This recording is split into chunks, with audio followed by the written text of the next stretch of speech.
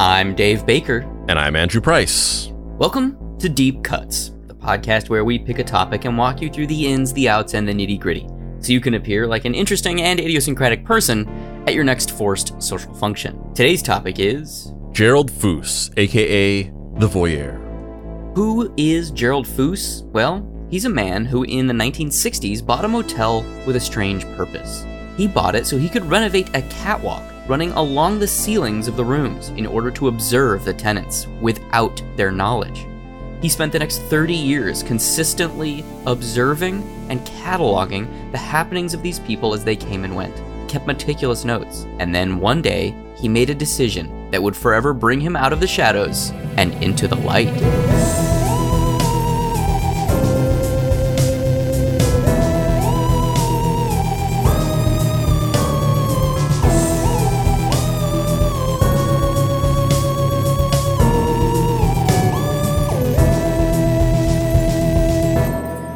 Act 1. Peeping Tom doesn't seem derogatory enough. What about Creepy Pete? Or how about Fuckhead Gerald? Yeah, Peeping Tom is like, that's some Back to the Future shit of just like the teenage rapscallion from down the street who certainly this is not appropriate or good, but it's just like, little Jimmy, you Peeping Tom. That word just doesn't describe the sheer malevolence of what we're talking about here. Have you ever seen someone on the bus and wondered about what their private life was like? Have you ever witnessed a chance encounter of two strangers and pondered what their future held? Well, Gerald Foos is a man haunted by these missed connections and tantalized by the ever-alluring call of strangers' bedrooms, so much so that he did something unthinkable. Gerald Foos bought Manor House Motel in Aurora, Colorado. He owned it for close to 30 years. He bought it in 1966 and began to transform this place of business into a private fishbowl where he could observe the human condition writ large. But Gerald Foos is not the only character in this story. You see, without a man called Gay Talese, we probably never would have even heard of Gerald. Gay Talese was born February 7th, 1932, and is one of the most acclaimed journalists of his era, having written infamous articles about Joe DiMaggio, Frank Sinatra, and was published by the New York Times, Esquire, and a variety of publishers. He cemented himself as a person who takes the written word seriously.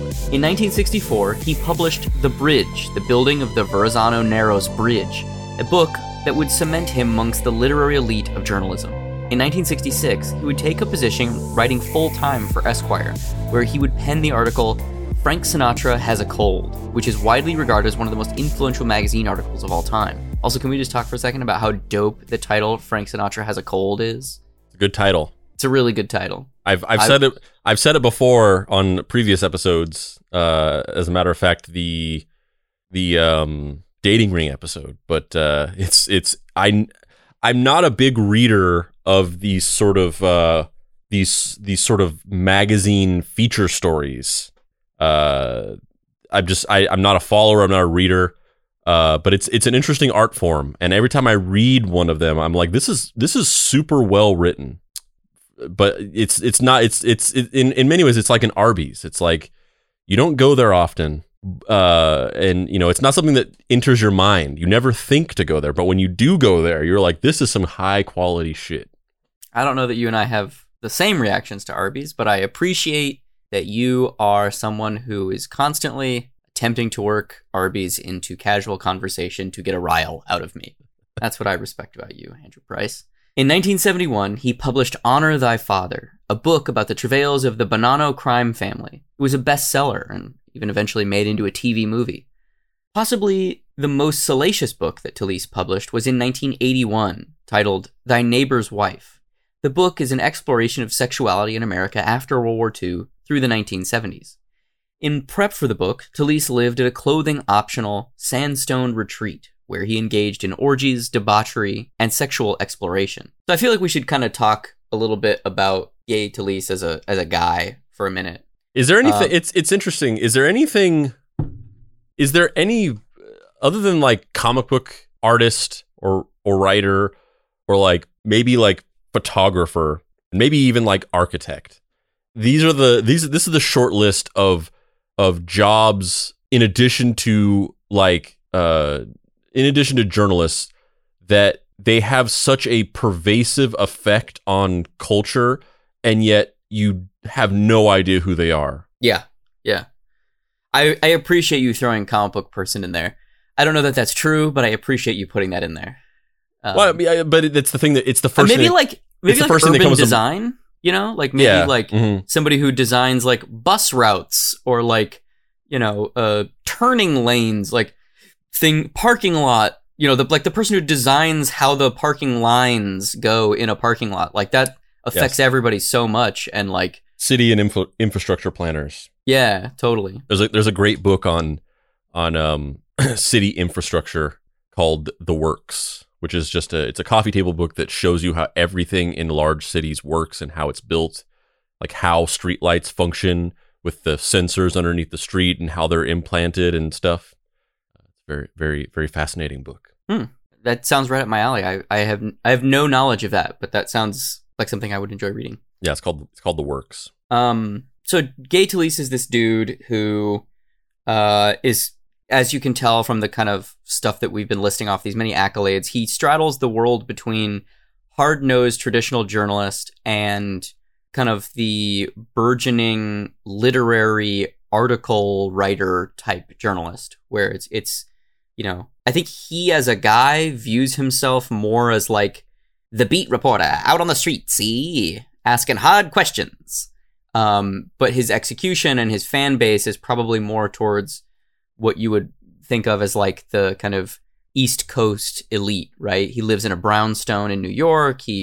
His dad was a tailor, so he wears these really nice suits all the time. He's the type of guy that like even in the 1980s was wearing like well-tailored suits and like 1950s fedoras, but like not in a cringy way, like in a wow, that guy's got money way. He looks good in it. And what a name too. That name is just perfect for that person. I'm sure it must have been hard growing up with that first name. Oh yeah, of course. I mean, I wasn't even talking about that. Like obviously there's like a stigma of like making fun of, like the fucking Meet the Parents, Gaylord Fokker joke or whatever. Hopefully we've somewhat moved past that now, but yeah, in the 80s, he's probably wasn't, or not even in the 80s, in the in the 40s when he was a kid, probably wasn't actually that was probably fine too, because it meant something different back then. Yeah, it was probably in the 70s and 80s where he was getting the hardest of it. Yeah, so he's this kind of guy who, basically builds this world for himself, this career, being a simultaneous investigative reporter and also carving out this very commercial niche of salacious topics, or you just look at the trajectory, right? He starts writing about infrastructure and then gets involved with celebrities and then quickly figures out, oh, the way to make money is you write about sex and crime. Okay, I'm gonna write a book about the mob, and then I'm gonna write a book about sex. And in the kind of heyday of those journalistic kind of deep dive nonfiction books, it serves him very well. He makes a lot of money. And he was like the one man Vice of the 80s. Yeah, totally. It's a very good point. Yeah, like he totally could have been, if there was a Vice in 1984 or whatever, Gay Talese is the person you would have hired to like run it. You know what I mean? Yeah. And he really, most of his books were kind of in a literary academia, people who like these types of works way, prior to Thy Neighbor's Wife and Honor Thy Father. Those are the two books that really kind of like burst him out onto a mainstream kind of level of acceptance. And he did the late night circuit for Thy Neighbor's Wife, and he did the daytime circuit for Thy Neighbor's Wife, and like was on TV all the time talking about like, either the Bonanno crime family or, what it was like living in this basically swingers resort for a long time. And he was married at that point and like basically, low key had an agreement with his wife where he was just like, I'm going to go do this stuff because I have to for the book. And she was like, all right. That's another interesting thing as well. This, maybe this still exists, but I don't see it that much. But this idea of, especially in the the 60s and the 70s, this idea of these journalists who sort of like their own personalities were as interwoven in the stories that they told as the stories. Your Gonzo journalism, your Hunter S. Thompsons, where they're just like, they're not somebody going around just like reporting on something. They're like in it, like fully. They've immersed themselves in the lifestyle. Yeah, completely. And their work almost becomes like autobiographical. Like they've made themselves a character in their story. Yes. Yeah, and very intentionally so. Like, we're going to talk about it a lot over the course of this episode, but Gay Talese seems like somebody who very quickly became media savvy and figured out that writing is only half the battle. Writing is only 50% of what you need to do in order to be a successful person in America and have longevity and be able to support yourself off of your work, right? Like, just 30,000 foot view. The dude went from writing about a bridge to very quickly being like, yes, Frank Sinatra. You know what I mean? Like, He very quickly was just like, where is the money? How am I going to continue to do this? Okay, cool. I'll go over there. And that's not a bad thing. That's just somebody reading the room and having specific desires for where they want their career to go, right? I did the bridge thing. Bridge thing was nice. People liked the bridge thing. Maybe not such enthusiasm about the bridge thing. Like maybe people aren't like super into bridges. Like there's certain people that are super into bridges, but like for the most part, I feel like most of us, we drive over them. It's like, oh, I got over that body of water and then we're done. We wash our hands of the bridge. Maybe I'm going to move on to something that, is a little bit more resonant with the greater population. In 1979, prior to Thy Neighbor's Wife release, Talese optioned the rights to make a film off of it for $2.5 million. At the time, this was the largest single payment for the rights to a film adaptation of a book ever. In 1987, Gay Talese received a letter from a man claiming to have something that might interest him. This man was Gerald Foos. He explained to Talese how he renovated a motel to have a high-pitched roof, how he had built an observation platform, and how he had done all of this with the assistance and permission of his wife. Gay Talese had to see it for himself. GG Foos, you're doing it wrong, man. You don't just go out there and tell people what you're doing. If you've got a secret observation dungeon, you keep that shit under wraps, buddy. H.H. Holmes, he had a murder hotel, and he never told anybody about that shit. And he's fine. He's still alive to this day. The two men kept in close contact for 30 years. They corresponded often, with Gerald Foos eventually showing Gay Talese all of his meticulously typed notes. Gerald did all of this under the condition that Gay would not go public and would not reveal his identity. However, in the mid-2010s, he had a change of heart. The two men, nearing their 80s at this point, didn't want all of this work to be lost. They wanted people to know what happened. And so, Gerald agreed to let Gay use his name and write about him for The New Yorker. I mean, joking aside of what I just said, what I have my thoughts, obviously, but what compels somebody? I mean, this is obviously, maybe it was a different time, and so maybe it wasn't, because this is like a dark secret. This is like, you are committing so many crimes. So maybe it was just slightly thought of differently back then, where he really could convince himself that it was some kind of observational experiment or something like that. But what convinces somebody to go tell somebody about this? Like, just go admit to anybody about these horrible crimes and then just be like, but don't tell anyone though. Our secret. Pinky swear, buddy boy. Yeah, I think there's a lot to unpack there, and I'm a little reticent to start unpacking who Gerald Foos is underneath the surface of just like, fuck this guy, he's a pervert, until we get a little further in the story, because there are some twists and turns that I want to discuss those as they're happening.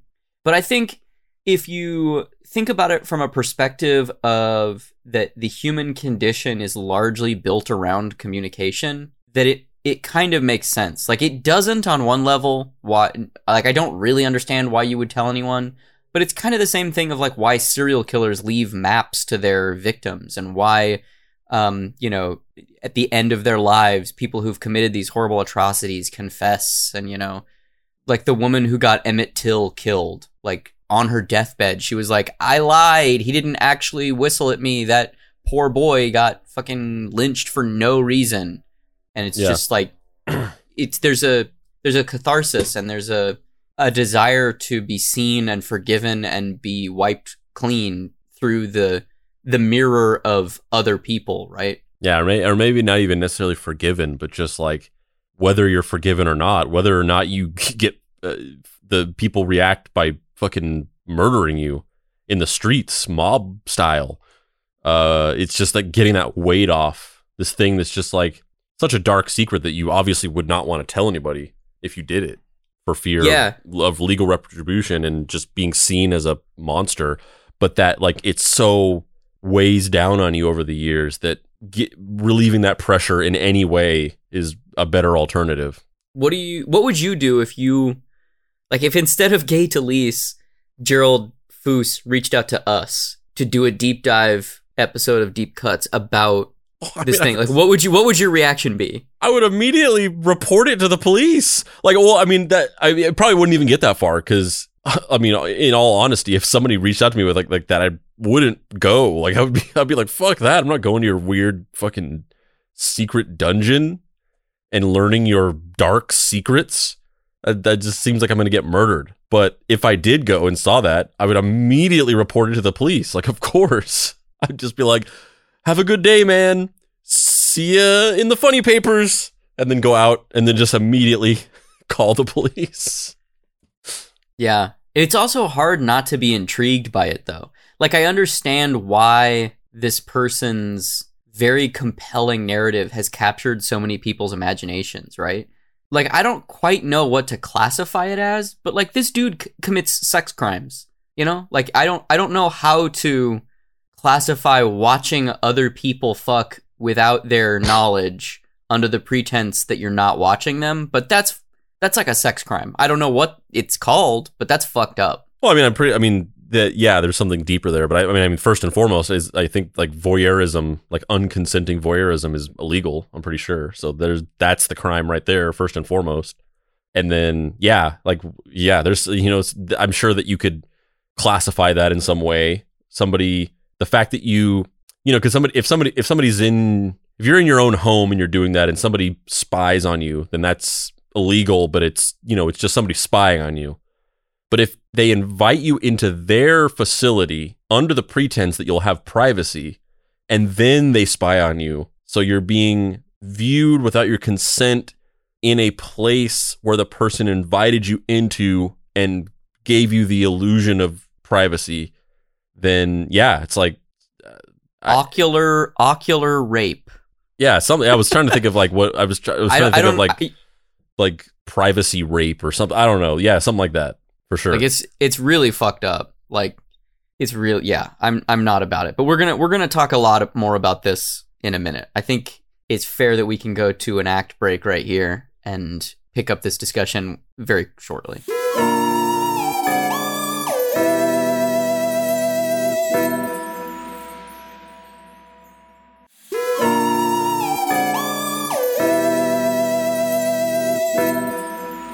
Act 2. The New Yorker is classy, right? So Gay Talese and Gerald Foos start the process of making the years of files into a New Yorker piece, and then a novel pitch is also created and sold. Some of the stuff that Gerald says, quite frankly, just can't be substantiated. He's an unreliable narrator at best. One of the fact-checkers responsible for collating and investigating many of Gerald Foos's more outlandish claims uncovers that Gerald bought the Manor Hotel in 1969. Yet nice. all of his records say 1966. Not as nice. So not as nice. But it's the thing that's just an awkward, like, what are you even doing there? Well, the thing is, it's not even just like, it's not just that, like, oh, he had like a line item spreadsheet where it just like listed 1969 at the top, and he just like flipped it to make it 1966. Like, no, it's like, it's a journal where he refers to himself in the third person, where there are daily entries of him observing people, and each entry starts with a date and a time. 1966, August 12th, 2:22 p.m. The voyeur watched this person go into this thing. It's really weird. He always refers to himself as in third person as the voyeur in these journals. And I just don't buy for a second that he wrote 3 solid years of journals where he got all of the dates wrong, that he owned this hotel for 3 years that he never owned it for. Like, I just don't buy that. I mean, have you looked at the Andrew WK and Steve Mike information site? No shit, right? No shit. Like Gerald Foos is the creepy, perverted Andrew WK from the 1960s. Except he only sings songs about motels and voyeurism. Yeah. We watch what Who's gonna check in? Who's gonna check in? Who? We're gonna check in. We're gonna check in. Yeah. Let's get some peeping started. Now we're gonna see you and you're gonna be fucking hard.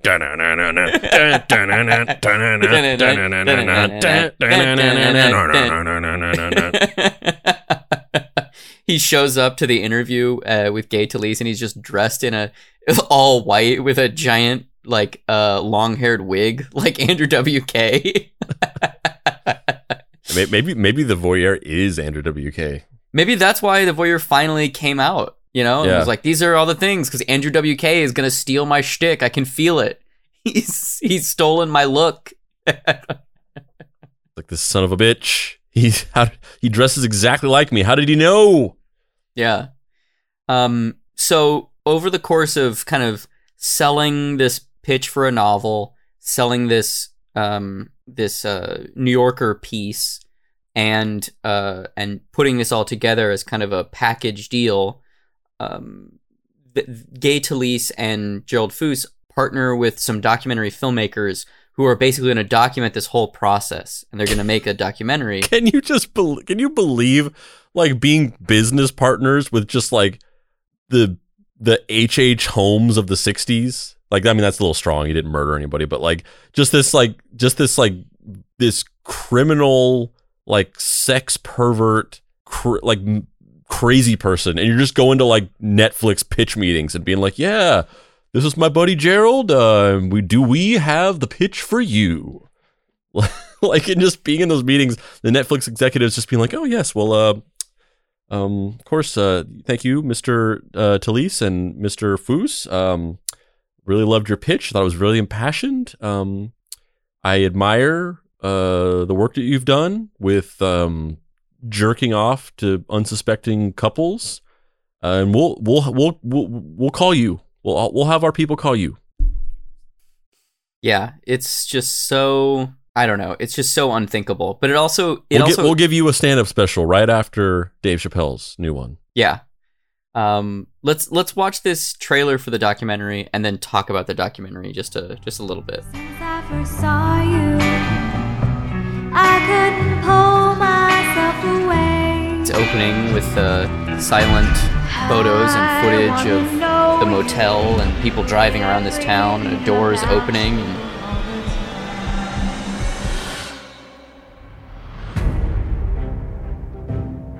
I received this letter in 1980 from a man named Gerald Foos, who decided he wanted to buy a motel for the express purpose of using it to watch everything that was being done in private. It had a high-pitched roof. That's where I would build my observation platform. They couldn't hear me. They couldn't see me. It was exactly what I wanted. I'm writing a story about him for The New Yorker. I'm a natural person to write about a voyeur because as a writer, I'm a voyeur myself. Nobody ever will be able to do what I did. Eileen Foos is really disturbed, a sociopath who just needed the attention. I spent more than 25 years waiting to bring his story and him as a person into the public eye. If I knew what I was going to feel, I'd have never done this. Gerald Foos and I have a deal. That is, for me to tell the truth and him to live with it. Suddenly, this guy is forgetting what we've agreed to. I think Gay and I are going to have a real problem. What the hell does he think this is? Some kind of goddamn game?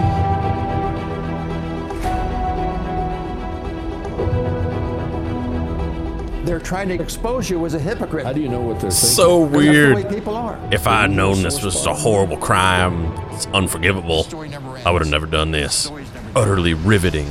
So Even Mothman is just like, we gonna oh, actually, this is really ethically shady. I can't be involved in this. See you guys later. the Mothman is like, we gon' fuck, in parentheses, with full consent, not go violating anyone's boundaries. We definitely want everyone to be comfortable and have a good feeling and be safe at all times and definitely not feel violated. I feel like I have to come forward and really speak truth to power for the we gonna fuck community and really and really just The WGFC, yeah, the we gon' fuck community. the association of the WGFC and me as a representative of coming forward to distance ourselves from Gerald Foos and state that all we gon' fuck activities are fully consensual. We do not condone the unwitting voyeurism. If you want me to watch you fuck, I'll watch you fuck. But I will be there the whole time, just letting you know I'm over here. Yeah. I am in the room. I am watching you. And I am consenting to watch you as long as you are consenting to have me watch you. And as an extra measure to show that the We Gonna Fuck Association is an ally, we are going to start implementing a consent contract into all of our fucking activities. You have to verbally agree before, during, and after each We Gonna Fuck session. And we will also be donating to the organization of choice for the victims associated with the unfortunate actions of Mr. Foos. Thank you very much. And also, all the journalists in this press pit, we gon' fuck.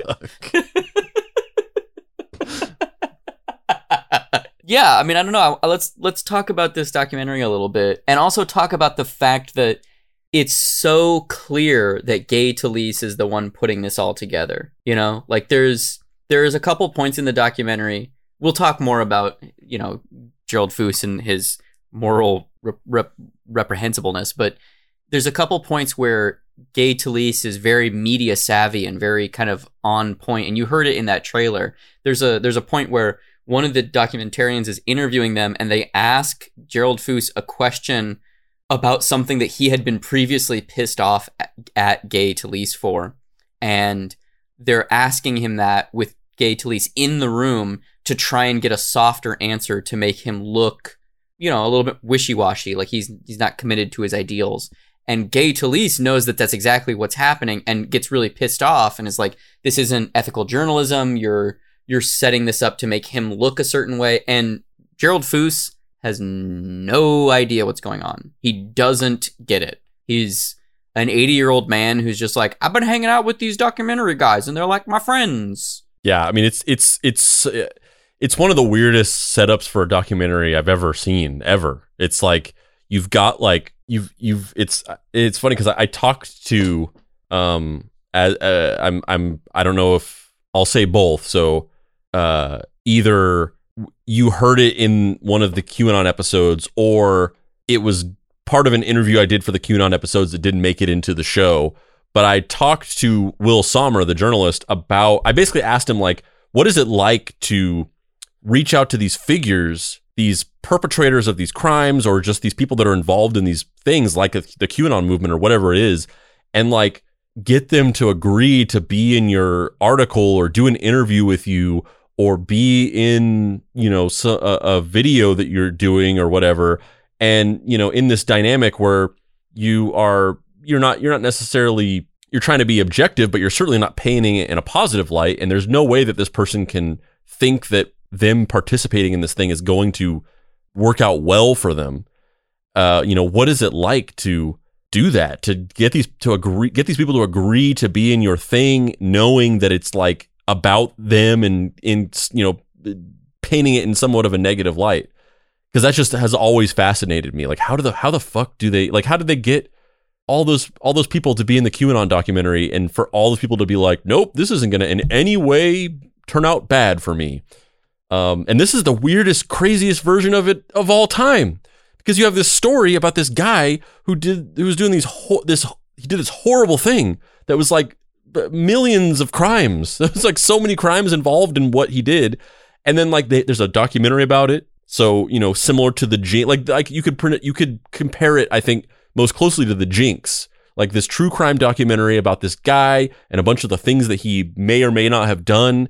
And he's in it and he's involved in it, but he's like, he's definitely adversarial within the documentary. Like the filmmaker who made the Jinx, he forms this relationship with him, but their relationship is adversarial. He agrees to talk sometimes, but then sometimes he's hiding from him, and the guy's trying to track him down, and eventually he ends up kind of like accidentally incriminating himself with this thing where he goes into the bathroom with his wire still on, and like spoilers. Yeah. Well, it's like national news now. He got convicted based solely on that piece of evidence. So I feel like if you look at the news, you've heard this, but spoilers. But this isn't just like, oh, this guy is the subject of our documentary. Like this guy is like a producer. Like he's like involved in the production of it. It's so weird. All these people are just like, hey, EP Gerald Foos. Like, what do you think about this setup here? You think the lighting looks good? Also, you're a maniac. Like, it's so fucking insane. Yeah. The stuff that I feel like we should talk about with him is kind of like his character, his reactions to some of these things, and then also the things that he admits to, like, from the jump. So basically, in the documentary, it's detailed, and in the article, and in the novel, to differing levels of detail. It's kind of explained that, Gerald Foos and his first wife bought this hotel. He built this observation platform. He watched copious amounts of people having sex. He also would just spend all night up there and just watch people like hanging out and watching TV. And his first wife would come and bring him sandwiches at like 2 a.m. and shit because he wouldn't leave. And like in the documentary, he's like, well, you can only jerk off like so many times. And then you just like sit up there and watch people. And like he has this story of when he was a kid, his aunt who had very large breasts was changing and he saw her through a window and it changed his life. And he was just like, it defined his sexuality. He was really obsessed with big breasts from that point on, and also with voyeurism. And also that aunt was a collector. She collected quilts and stuff, I think. And so he started collecting baseball cards and sports paraphernalia and all these other kind of like strange things. So when they're in their house in Colorado in the documentary, like his whole basement is just stuff. It's just like millions of dollars of stuff. And he claims like, oh yeah, this is a Mickey Mantle rookie card. It's worth $1 million. And it's like, is it really? I can see that it's graded at a 5.0. You're crawling around in fucking vents, jerking off to people. Like, yeah, I'm not. Like, I'm gonna take this to get graded by a real professional. Yeah. So like, he admits to, seeing all these sex acts, observing all these people, sometimes for months, because he would get invested in their lives, and then he would like decrease their rent at the motel to keep them at the motel so he could keep watching them. Which again, that's not like a crime that's on the books, but that feels like a crime. That feels like some sort of like weird indentured jerkitude or something. Like I don't know. First of all, love indentured jerkitude. But he was just creating the proto Big Brother, baby. He was right there in the beginning. He was grassroots.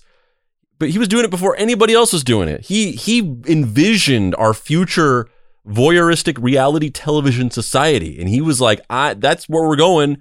I'm going to create it right here in this hotel. It's true. Yeah, it's really fucked up. Yeah.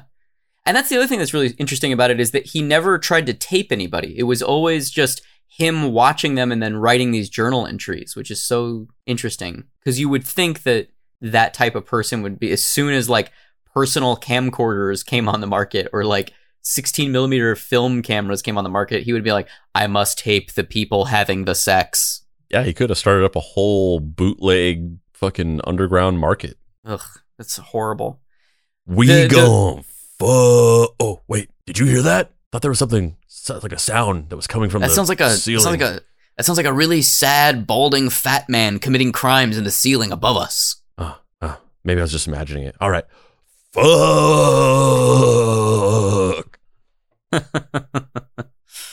So That's why he finally told somebody. He's like, I saw Mothman. I can't keep this a secret anymore. Like I saw Mothman in an orgy with like 20 people. So the thing that I feel like, the stuff that we've been talking about is they are crimes, but they're not like grade A crimes, right? They're like, these are RC Cola crimes. Exactly. But at one point in the documentary, These are best choice crimes. Kroger brand crimes. Yeah. At one point in the documentary, though, Gerald Foos is telling a story about how he was renting out a room to a drug dealer, a small-time local drug dealer. And Gerald Foos's son was addicted to opioids at that point, and it sent Gerald Foos off the deep end. And so when that drug dealer, who was staying in the room with another woman who was helping him deal drugs, left for the day, Gerald Foos went into the room, unscrewed a vent, took out all the drugs, and flushed them. He went full Leo DiCaprio in Growing Pains on him? He went full Gerald Floosh.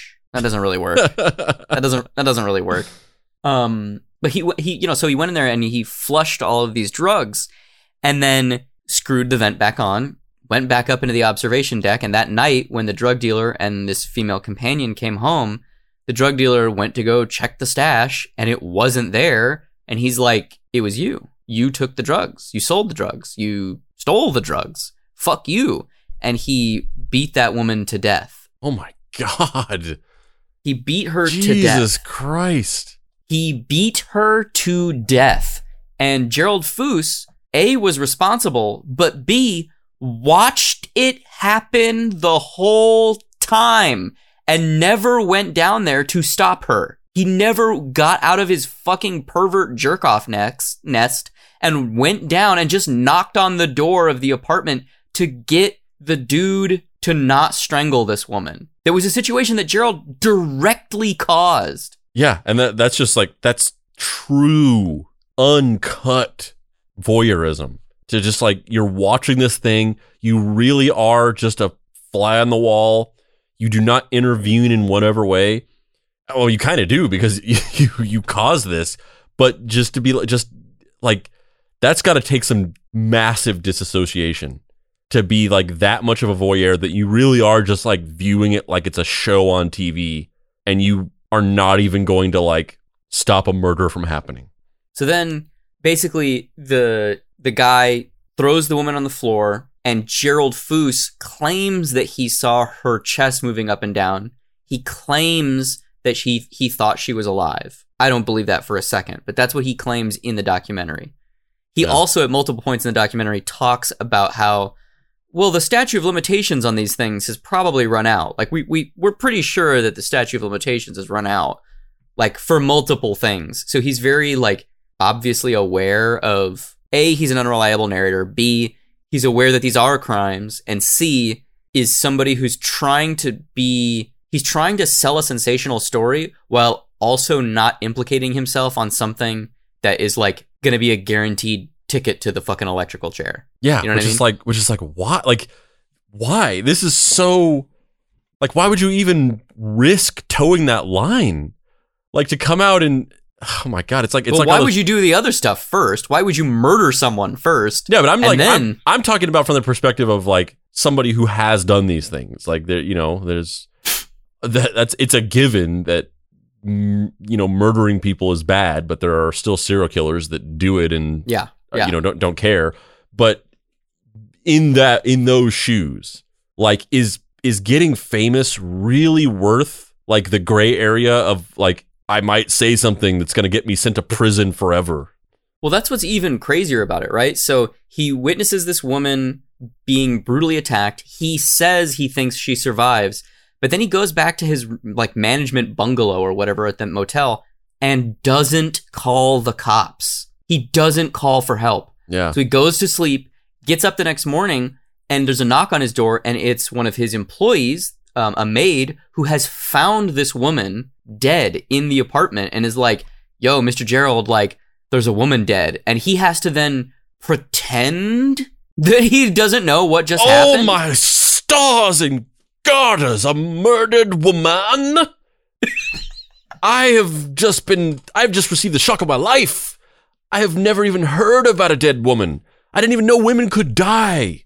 They're so innocent and beautiful. I assumed they just phased out of existence. Like a very sexy Obi-Wan. I thought that any woman who passed from this mortal coil just decided that her time was up and then just faded, cross-faded to a plate shot of an empty room. So then the cops come and Gerald Foos, this piece of shit, has to like, I don't know what happened here. And this is where things get even crazier. I didn't even know that women existed. I thought that men just reproduced by budding. So then what's even crazier is like, as this goes on and his unreliable narratorness unfurls and these dates get proven to be wrong, Gay Talese tries to verify that there was a dead body at the motel that he owned because there's a date. There's a journal entry that says this is when it happened and a date. And he's like, okay, I know the town, I know the location, and I know the day.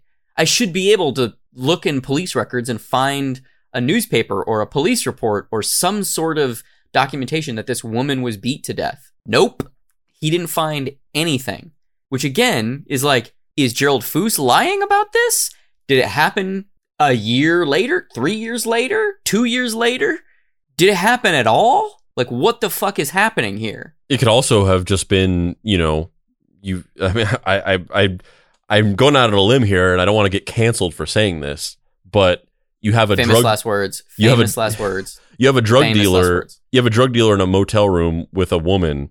She's likely a sex worker, and even if she's not, even if she's just like a junkie or whatever, that there are people who are regarded as the quote unquote less dead, which are sex workers, drug addicts, people of color, particularly back in those days where like the police just did not give a fuck. And so there's a possibility that they just didn't file a report on it because they just didn't care because it was just some, junkie dead in a hotel room or whatever, or motel room. Side note, The Lesser Dead is a good title for a 1960s procedural about a private detective who goes around trying to locate dead bodies of the types of, in air quotes, lower class people that are dead through sex trade and drug addiction. Just saying. Powerful log line. Add it to the list. That pilot will never get written. Nope. It's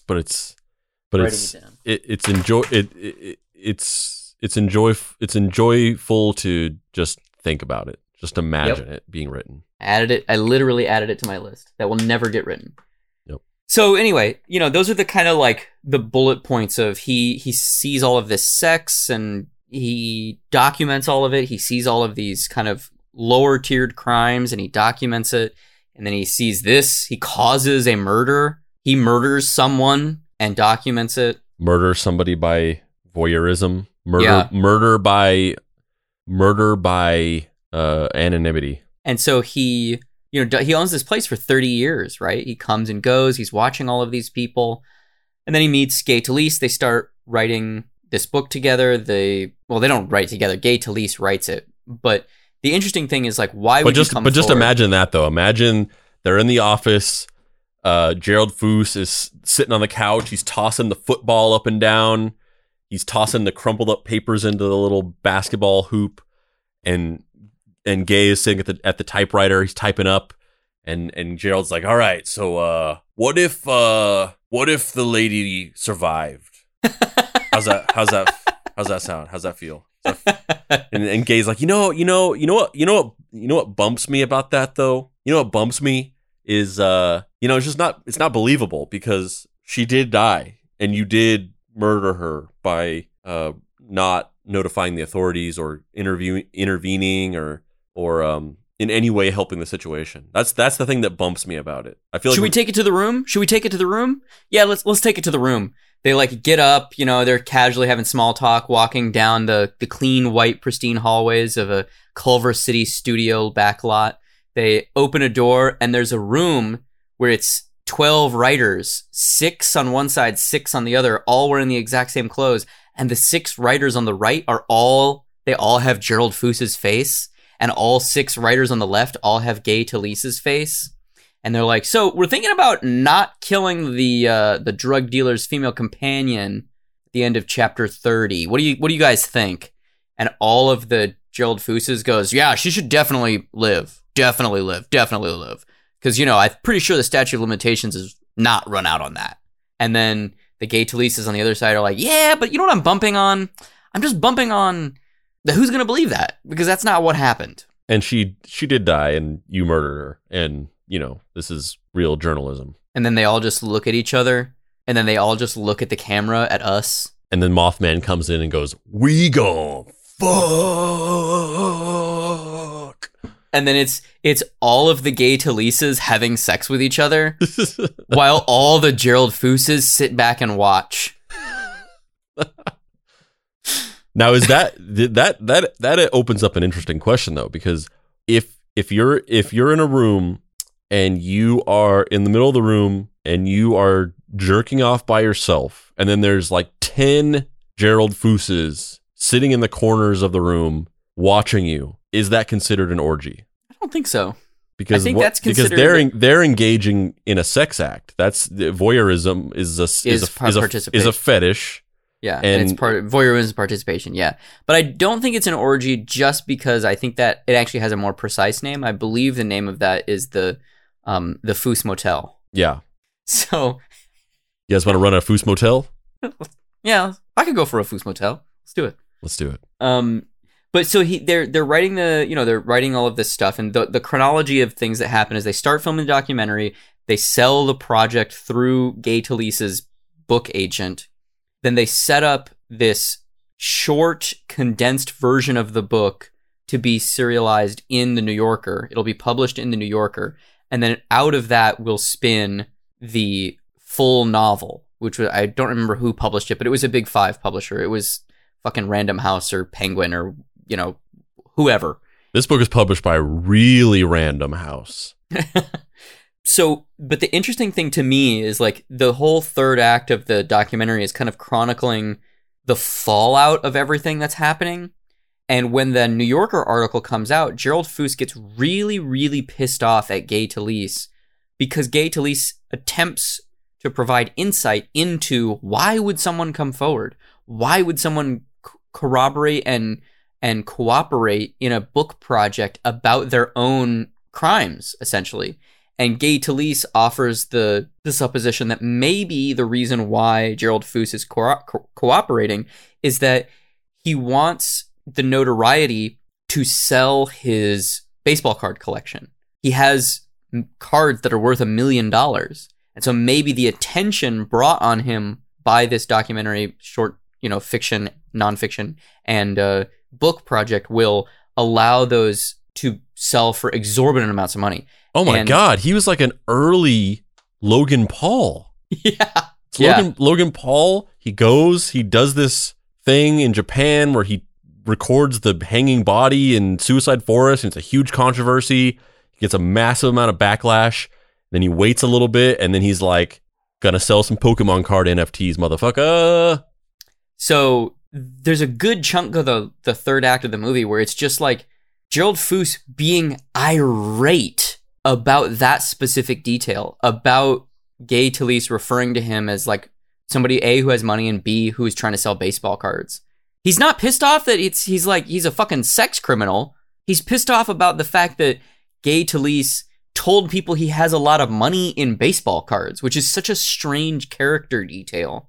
It's so weird. He also has this like bizarre moral piety where when the news starts getting out, he doesn't react in a way that you would anticipate. It's almost like he's so close to the 30 years of sex crimes that he has stopped seeing them as sex crimes. Mm-hmm. And so he gets really pissed when local news people are like, he's a fucking pervert. Look what he did. And he's like, I'm not a fucking pervert. And you're like, you are. Like, literally. And it's funny because his second wife, who also has condoned all of this, which is like, how do you find two women who will put up with that? Jesus. Honey, there's plenty I love you. There's plenty of fish in the sea, but there's only two fish in the sea who will be fine with you jerking off on other fish without their knowledge. Fucking surreal. But she, like, at multiple points has to be like, Gerald, what are you talking about? You are a pervert. Like, what did you think was gonna happen? Why are you pissed off at this? I thought you knew that. He's like, what the fuck are you talking about? I'm not a pervert. I mean, you were married to me. It's like, yeah, I have a pervert fetish. I thought I was very clear about this. I get off on being married to just a sociopath who's into depraved acts of sexual exploitation. Like, it's the only way I can get off is if I know my husband is off somewhere in this world just doing horrible, depraved crimes against people without them knowing it. Like, we that's what my Tinder profile said. That was my whole pitch. It's so fucking weird to me. It's so weird to me. I also just love the idea. The idea is funny to me of like Gerald Foos just kind of being like, yeah, you know, I'm hanging out with my boy Gay. We're buddies. I told him about my whole thing, and he, you know, I was a little scared to tell him at first. I was a little nervous because, you know, it's an acquired taste to, you know, learn about this. Like, you never know how someone's going to react to you telling them that you have a jerk off mind rape dungeon. But he seemed okay with it. He seemed like he was down, and we started hanging out more, and he wanted to talk about it. We wanted to write this book about it, and you know, he's my buddy. He's like my best friend. I'm gonna just say that he's my best friend. And then Gay is over here just like, yeah. So you know, I'm just curious. You know, in observing my subject, the voyeur, what drives a maniac sociopath to admit his crimes to a journalist?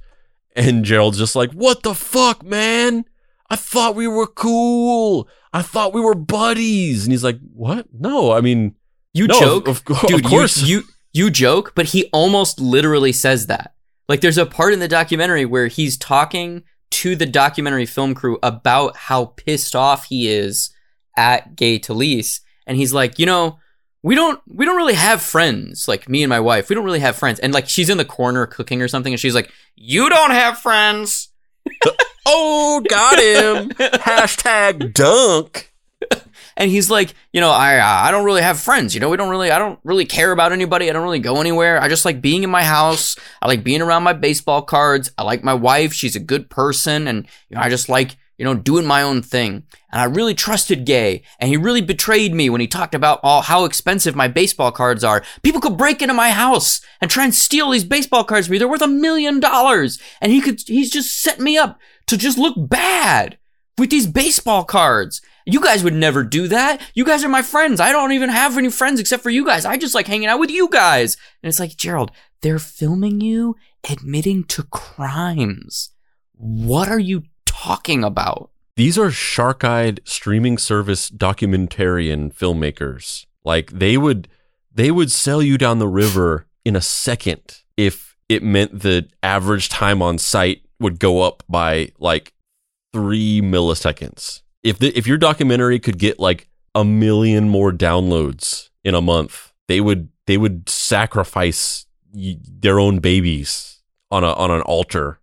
Yeah, it's fascinating to see that these people, some young unfortunate woman was murdered on a road trip with her boyfriend, and within days of her murder being confirmed, we're already putting out podcasts about it. Like, they will drink your blood.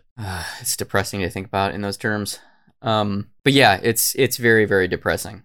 So, you know, but that kind of covers the basics of just like what a surreally weird person he is and how he's kind of just lost in the forest of his own pervertity. It's so weird.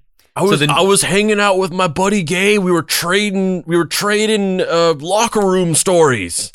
Oh, you mean that that clandestine meeting where you were admitting to me your years of crimes and I was writing it down as part of my article for the news, my expose on you? Yeah, and the time when we were hanging out and just palling around and just trading stories, like, war stories from our past. It's like, oh, I didn't tell you any stories. Like, yeah, you told me that whole story about how you are, you went around all these places and you're writing these stories about things. Yeah, I told you I'm a journalist and I kind of gave you my background. And then I heard your horrible crimes and wrote them down and made a piece about them. And like I said, an expose about what a maniac you are. I thought we were just hanging. I thought we were friends.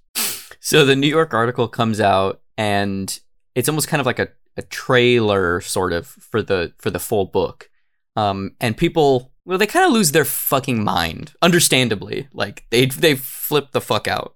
Yeah, I mean, this is one of like the most carnal of fears that anybody could have.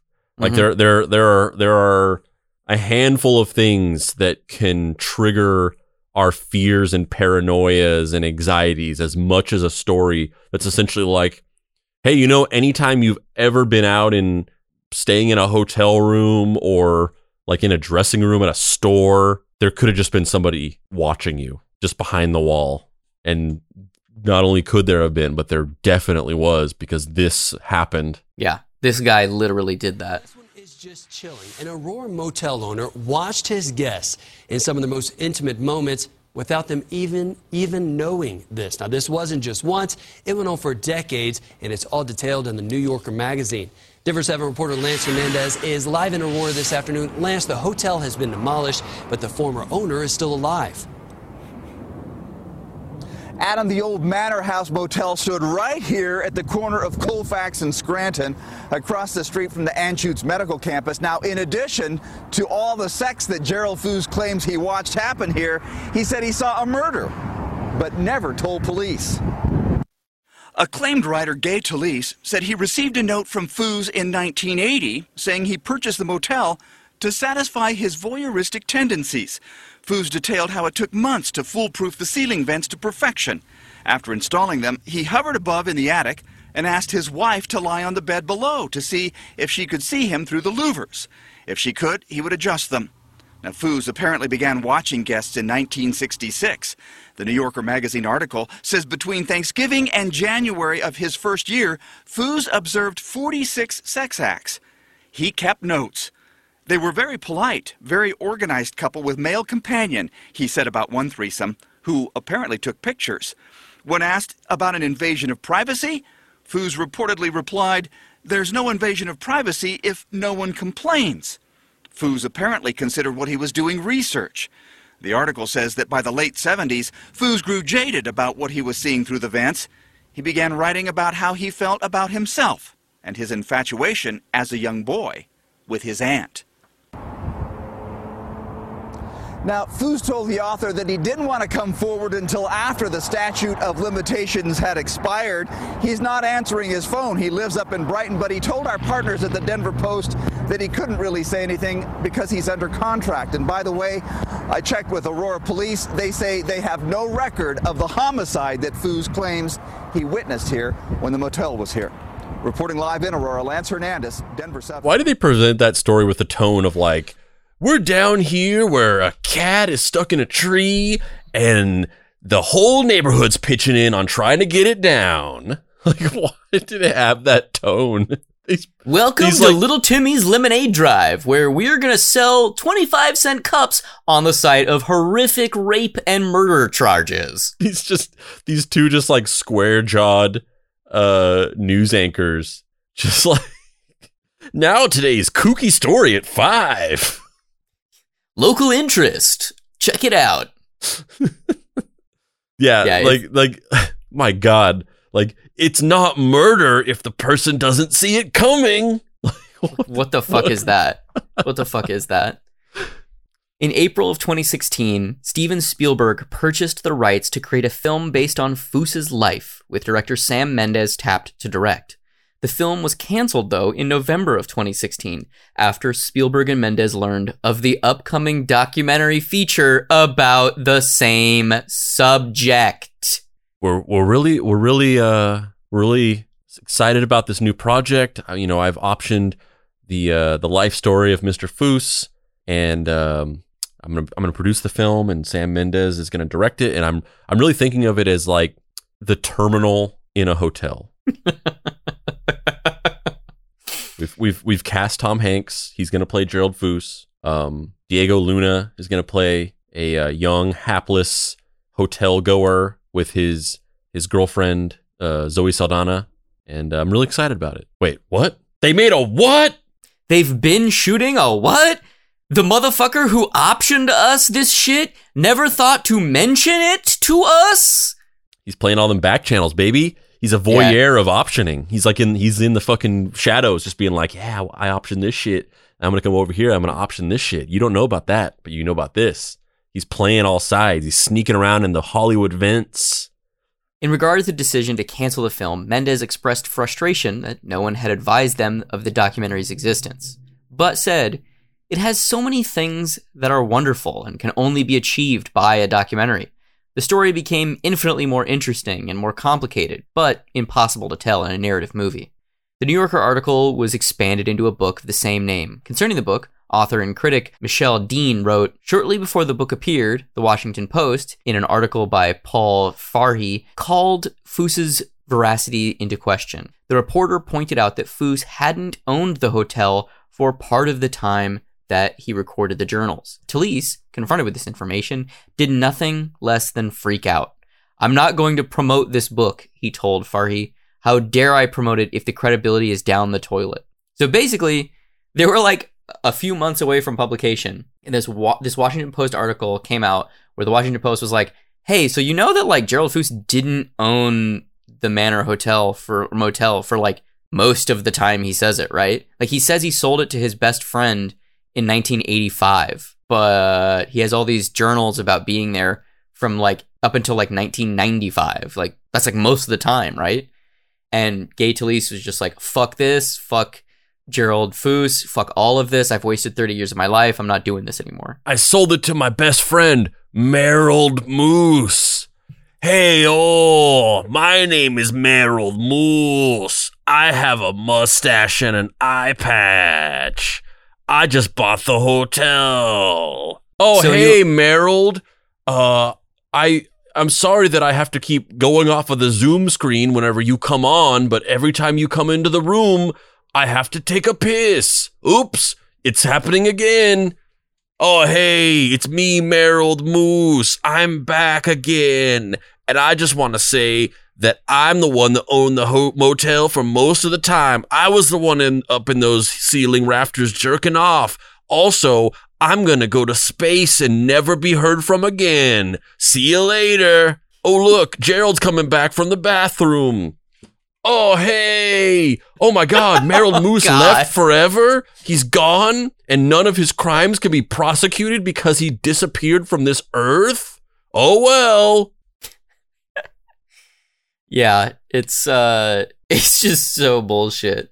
Because basically, like, he lied about owning it for that last 15 or 20 years or whatever. And then Gay Talese kind of goes, "Fuck this. I'm going to disavow the book. It's not credible." And it was like a couple months before, the book was released. And he just like sank the book, basically. But there's another twist in this. However, Gay Talese discovered that the person who had owned the hotel for that period was still alive. He contacted him and reported that that person said that Gerald had a key and complete access to the observation platform for that entire period. Therefore, Gay Talese stated that he had overreacted. Gerald Foose claimed that he had not brought this up because he didn't want to incorporate that other person's name into it and have it be connected to voyeurism. And so Gay Talese re-avowed the book. "Hey, this is Merold Moose calling from space. I just figured right before I jump into this wormhole and disappear into another dimension, I should just call and clarify that Gerald did have a key and he was in the motel every single day up there jerking off along with me. All right, bye." Oh my God, aliens. The Washington Post did an interview with you where they had found some inconsistencies in his story as far as the years he owned the hotel. Yeah. You even say in This the is book Gay that you can't Talese vouch for everything being interviewed he on Late said. Night with Seth You Meyers call him out as about an this whole unreliable mix-up narrator. of Do you like think it's fair being then, avowed, for the Washington Post disavowing a book and then reavowing it. to call you out for getting facts wrong? Well, it might be self-serving in the way I sound, but I'm not trying to be self-serving. The Washington Post was wrong. When I first got this news, I was broadsided. I mean, I'm 84 now, but most of my life, from the time I was 20, I was a very careful reporter. I'm still a careful reporter. And they said, the Washington Post said that during a period, this guy owned this motel for 37 years, for about 6 or 7, 8 years, from 1980, that's when after I left him, until about 86 or so, he didn't own the motel. Meaning, how can you not own the motel and try to write about as if you're in the motel? And I didn't know that, and I was very upset, and I said, well, I can't go along and support this book. But the next day, I called the guy who bought the motel from the motel guy that I knew, and he said, no, I bought this motel from Gerald Foos, the guy, but he still had access to it. He had the key, and he had the key all the way through the owners. Then he rebought the motel in '86. If I had known that day I was told about this Washington, what I know now, or what I knew the next day, I wouldn't have disavowed the book. That was a mistake in my part, but I overreacted. I was very angry and very embarrassed too, because I took pride always in my life, reliable reporter. That's what I am. And I wasn't what the Post said. But I don't blame the aggressiveness of reporters in trying to check the facts, because we all try to do that. Well, in fact, that's important. I want to ask as well, you wrote an article for Esquire called Frank Sinatra Has a Cold. It got reprinted a bunch this year because it would have been his 100th birthday. Right. It is considered a turning point piece of journalism. You spent time with the Sinatra camp and the Sinatra people. When you were working on this piece that sort of advented this new form of journalism, did you know it was going to be a piece that would live on as long as it has? No. I've written so many pieces, and I never know what the public is going to like or remember. In my 65 years as a reporter, the only time I really enjoyed talking to someone, I know you have a wonderful experience talking to everybody every night, and you love them all. Yes. I didn't love any of them except Peter O'Toole. Peter O'Toole. And he affected my life. First of all, he'd done Lawrence of Arabia, and I went to London, where he lived, interview him, and he said, we have to go to Ireland. So he let me go with him to Ireland, and not that we drank all the time. We drank much of the time. But much of the time when we weren't drinking, so surprising, a superstar actor, great actor, he'd ask me about myself. And God, I'm the interviewer. No, he's interviewing me. And he said, are you married? I said, yes, I'm married in 1959, and I'm married to the same woman tonight, as of tonight. I think. Yeah, we'll see when I get home, I'll have to check. But anyway, he said, you have any children? I said, no, we've been married 4 years. My wife is also a Catholic family, an Irish Catholic family. And I said, no, I'm a reporter. I can't afford it. You can't afford it? No, I can't afford it, Chop. You know, you're not a risk taker, are you? He said, I have a child, and I'm an actor. Well, I'm not a risk taker. I just didn't think I could afford it. Well, why don't you just change and do it? Why don't you just do it? Nike commercial. Just try it. Do it. And he said, why don't you have your wife come over and stay with us in London? My wife would be glad to have you as a guest. Stay. So I called my wife, Nan Talese. I said, hey, Peter O'Toole, and his wife is Sean, she was an actress as well, welcome us for a week. So Nan flew over, and we had this wonderful guest room. And during that 6-day period, as the guest of Peter and Sean Phillips, was the wife and actress, we conceived our first child. Oh, my goodness. Yeah, Pamela was born in '64, 9 months after the Peter O'Toole invitation. And I think today he created my not being so much of afraid of not having enough money. Well, that's why it breaks my heart. Oh my God. And then Peter O'Toole is up in the vents looking down and just being like, oh, Gerald, this was a good idea. The right good idea. I'm glad you told me about this.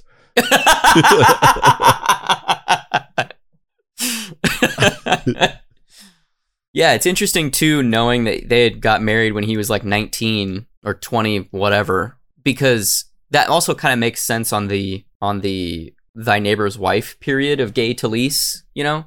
Like, I feel like this episode is kind of, it is equally about the observer and the observee, which is ironic because it's about Gerald Ford it's about Gerald Foos and what a piece of shit he is, but it's also about Gay Talese and the type of person that would investigate that person and spend time with that person and really earn that person's trust and also somebody who is very accomplished at knowing the back alleys of Hollywood and how to lie to Steven Spielberg to get him to option your book. Just not tell him that you've been making a fucking documentary for 2 years, you know? Like, we're just not going to mention that to Steven. It's not going to come up. Yeah, it'll all work itself out. We'll make the movie, we'll make the documentary. You know, they do that all the time. There was that one year when there was those 2 magician movies that came out. There's like a year they put out like 3 Snow White movies in like the same week. There was that thing where they made the Foxcatcher wrestling documentary, and then the same guy made the Foxcatcher fiction film. Yeah, exactly. We could put this documentary out and this movie out. We could put the Gerald Foos documentary and Terminal Motel. Yeah, I was gonna say Terminal Cancer, but yes. No, it's Terminal 2 : Terminal Motel. Yeah. We can totally do that. Yeah. So that kind of brings us up till today. You know, the book came out. It was a moderate success. They optioned the film rights. It looked like they were going to make a movie. Then they canned the movie because the documentary came out. The documentary is available on Netflix. It's very interesting. It's very well made. But it's positioned as Gerald Foos, shady fuckhead, and Gay Talese, literary journalist, where in reality, Gay Talese is just as shady. Yeah, I mean, because he went and like looked at this thing and didn't tell somebody. Yep. And also structured a film and TV deal off of it. Like, he's the one who was like, okay, we're going to make a documentary, we're going to make a film, we're going to make a New Yorker article, and I'm going to make a novel or a nonfiction book. We're going to do all of this at the same time. You know what it's like? It's like what the Warrens do with their paranormal investigating stuff, where they hire writers to adapt their own stories into novels and then get those novels turned into films and TV projects. Yeah, but it's worse though. I mean, because fucking Ed Warren was like a pedophile who was doing something very terrible on the side. But in terms of their actual grift, like, this is worse because he is also a voyeur by the transitive property. He saw that this guy was doing this. He showed him that he had been doing it. He showed him how long he'd been doing it. And then he just left and just never said anything about it and wrote these articles about it and the books and eventually the documentary. And he's like on a press tour talking to Seth Meyers about it. It's like, you back in the 80s or the 90s or whatever it was, you went and saw him doing this and you were just like, well, better keep that in my back pocket. I don't really know I don't know what the line there is. Like, what's the line for, I'm not condoning what Gay Talese did. I'm just, for the sake of discussion, like, what is the line of knowing that something is a story, but also knowing that it's not above board? Like, he also hung out with the Bonanno crime family for years. Yeah, but that even that's like different. And like, even like what I was saying before about, gonzo journalism and Hunter S. Thompson going and hanging out with the Hells Angels and seeing them, get into stabbings and all this stuff. And just any of these journalists that go into these like seedy underbellies and witness crimes and report on them or whatever. That's kind of one thing because, people know that the mafia has been largely kind of reformed, but people knew that the mafia was a thing. They knew that these people were doing these things. It was something that people had knowledge of, and he went into this world and witnessed these things that people are aware of. And if there was something that could be done about it, or if there was something that could be done about it, or something that people wanted to do about it, they had the knowledge and the equipment to do something about it. Like, they could have stopped the Bonanno crime family if they wanted to, or if they could. There was clearly something holding them back, whether it was that they just didn't have the resources and manpower to crack down on a mob family, or maybe they just didn't want to because there was some corruption going on there. There was some reason for that. People were aware of the Hells Angels. The cops knew about it. They knew what they were doing. They weren't stopping them for some reason. I see what you're saying. You're saying that there's a difference between the fact that there is a criminal enterprise happening that people can't necessarily prove beyond a shadow of a doubt in courtrooms, but that other people are aware that that is happening, to this, where it's literally just Gerald Foos, his wife, and our boy, Gigi Chelsea. I don't know. I don't have a cute nickname for Gay Talese. Yeah. Yeah, I mean, yeah, he was the only person that knew. So he was like the sole person who could have gone and told somebody about it at that time and brought this thing to light as, a crime. Yeah. Yeah. It's fascinating because you know that he would never have do that because it's a story, you know? Yeah. But you're right that there is like there is like this gray area of where the line is, what the morality of that is. I mean, that was actually discussed recently whenever Bob Woodward put out his book on Trump recently, and there was a passage of it where he was talking about there's like a kind of a revelation in the book of a quote from Trump in an interview saying that he kind of acknowledging that he knew he was spreading misinformation about about election fraud, that he was kind of doing it because he's basically saying like, yeah, I'm saying these things because it'll help me win if I say them, like kind of acknowledging that he knew it wasn't true and that he was purposely misleading people. He didn't say it that exactly, but he said something that was kind of like interpreted as that whenever the book came out. Yeah. And so there was like kind of like a backlash where it was like, you knew this and you had this quote from Donald Trump and you just waited until your book was published to show the world this revelation about the fact that Trump like admitted he was lying. And the response, like Woodward's response is just like, what are you talking about? Like, I'm a journalist and I wrote this biography I wrote this book about this thing, and the book came out when it came out and it had the information it had in it. And yeah, there is some kind of like, where's the line of that? Like where is it, like, where does it become your responsibility to like tell people about these things? Because the delineating factor is that books, and specifically the way that traditional books are published, is that it takes about 2 years to get a book published. And the world, 50 years ago, that was perfectly fine. That was the pace that the world moved at. Now you can send a tweet that can be read on the other side of the world literally the millisecond after you hit send. And so the world just moves at a very different pace. And that, I think, is the delineating factor, right? Of like, I don't have the answer of where that gray area ends and where it becomes a moral imperative, but that's you're reckoning with the old world way of doing things, which is the way that the levers of power have shored up the legitimate way to have a career and build a name for yourself and pay rent, with the way that social media has just devoured the entire world, and now everything is free all the time and everything is everywhere all the time, and we are all complicit in the destruction of the mechanisms that allow these benign entities to roll forward and theoretically disseminate knowledge in an institutionalized and protected way. Sometimes that's a good thing, sometimes that's a bad thing, because institutions can become corrupt and rot.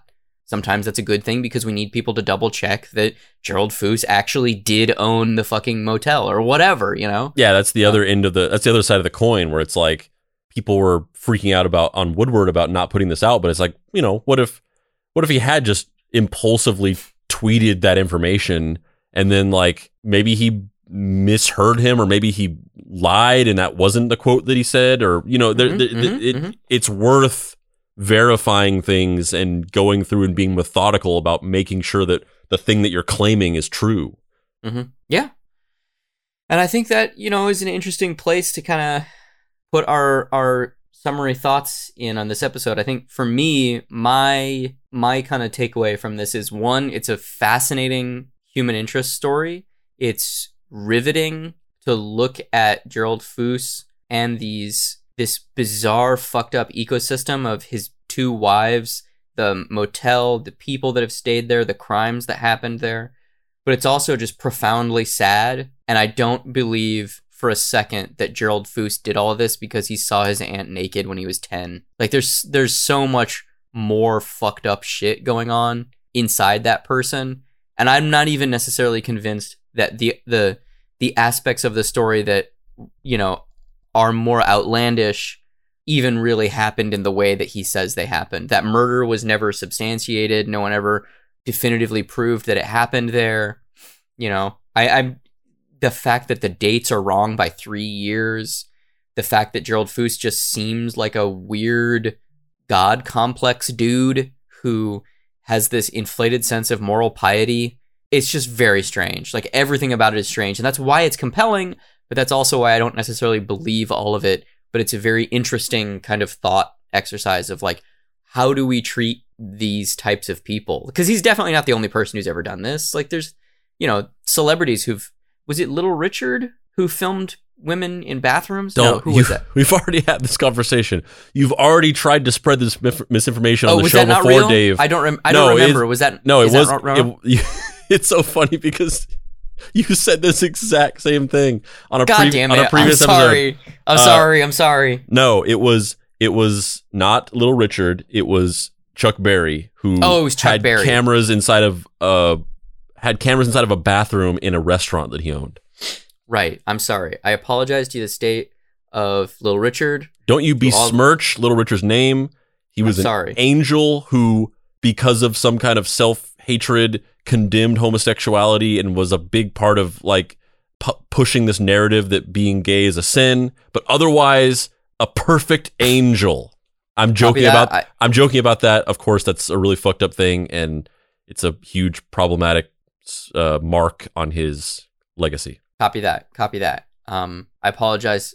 I'm not as big a Little Richard fan as you, and I apparently have forgotten that it was not him and it was Chuck Berry. This is the second time. I'm sorry. Yes. But, like, you know, there's been cases of people doing stuff like this before.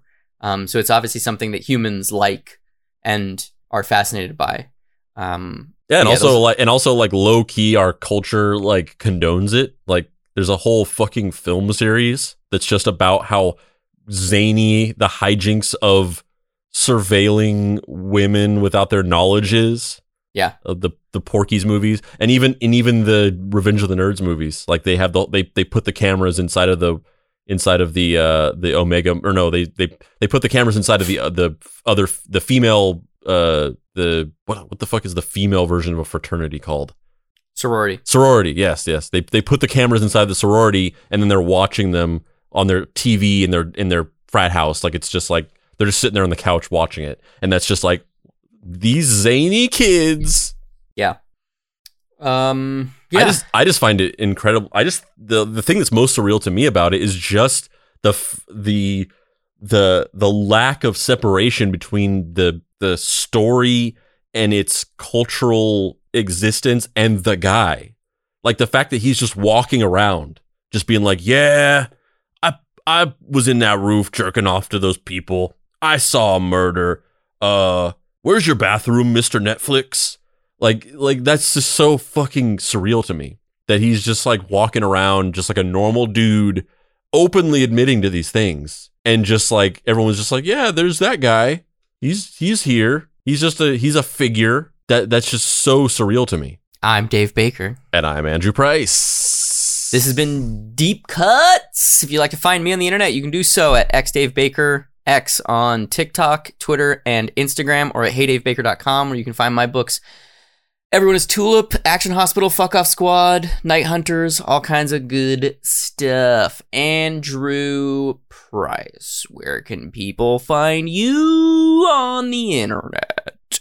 You can find me in the... Don't. Like, this template for how I do my outros, like, this is the perfect setup for it. Like, what do you expect me to do? All right, fine, do it. No, I'm gonna subvert it. You can find me in a hotel room, just covered in the writhing flesh of just a swinging coke-filled 80s orgy, and being the only one in the room because of my particular attentiveness and observation skills that a lot of other people don't have. Noticing that I feel like there's a little bit of a weird sound coming from the ceiling. What is that? It's probably nothing. We gon' fuck. And you can also find me at dapricewrites.com, where you get my book, Deadbolt AI Private Eye. You can also get some Deep Cuts merch if you go to our shop. Just go to deepcutspod.com, click on the shop, or you can go to bit.ly.com/deepcutsmerch. Check out our shirts, our hats with cool Deep Cuts graphics on them. You can get our Mystery Treehouse Junior Sleuth patch by going to deepcutspod.com. It's on the front page. You too can be a Junior Sleuth. You can join us in our Facebook group. Just search the Deep Cuts Podcast Facebook group. We talk about the episodes. We talk about other cool stuff. Meme chefs post their memes. It's a cool little community where we talk about the show and other things. You can also join our Discord server. You can go to bit.ly.com/deepcutsdiscord. It's another cool community where we talk about episodes. We talk about movies, TV shows, music. People post memes there. There's a lot more kind of like specific channels to talk about all kinds of crazy stuff. Follow us on Facebook or Instagram, Deep Cuts Podcast or Deep Cuts Pod.